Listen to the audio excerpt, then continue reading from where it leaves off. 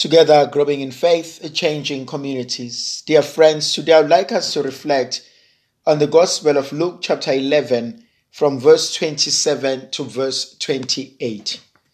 At that time, as Jesus was speaking, a woman in the crowd raised their voice and said to him, "Blessed is the womb that bore you, and the breast that you sucked."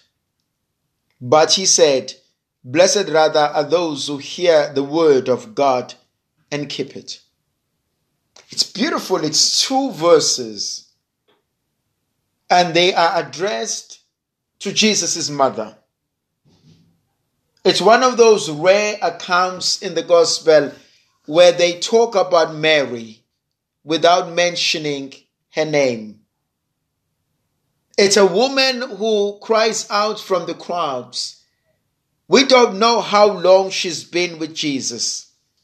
We don't really know what is it that she saw in Jesus. But we know that a story preceding this one, it's about Jesus who has just done something absolutely great, who has healed somebody who had demons. And Jesus was there to heal that person. And many people who saw that great miracle were astonished. But quite a number of them were disturbed. And they started insulting Jesus that is healing people and is exercising through Beelzebul.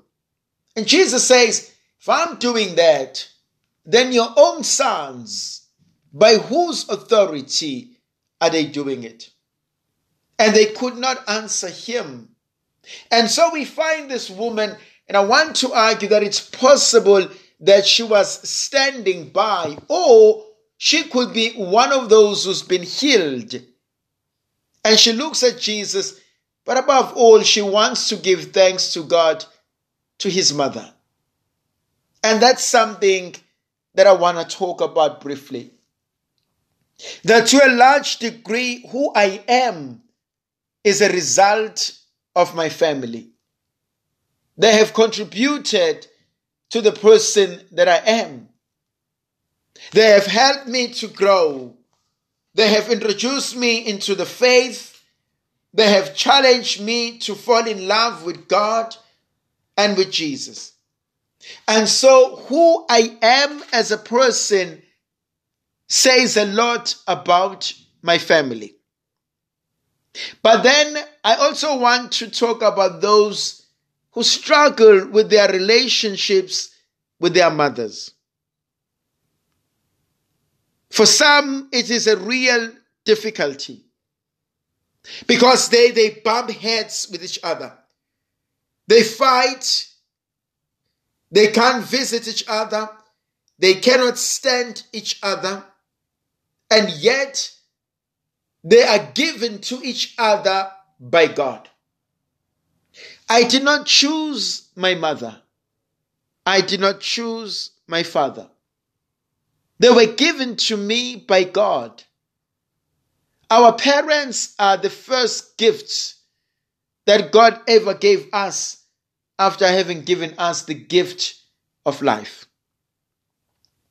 The mystery of this is that God chose a man and a woman, and he saw them fit enough to become my parents. He saw them fit enough to become your parents. Maybe they have lived up to that, or maybe they have failed. Maybe according to human standards, they've been great, or maybe they have not. But there is something in them that God trusted me to inherit from them. Now, there's something absolutely amazing about this great theory. What happens if my mom dies while she gives birth to me? She continues to live in my life. She continues to be a part of who I am. Whatever was meant whatever happens at giving birth does not stop the plans that God has for our families. What happens if my father is absent or was abusive or I have no relationship with him? Whatever God had planned, I don't think it can be disturbed by the human failures. But God has given us our families as gifts. But then I need to look into my life as a parent. And I need to ask myself, am I living up to God's plan? Am I fulfilling the promise? Am I doing that which God intended for me to do pertaining the life of this child? The woman who cries out in the gospel, she says, blessed is the womb that bore you, the breast that you suckled. Blessed is your mother.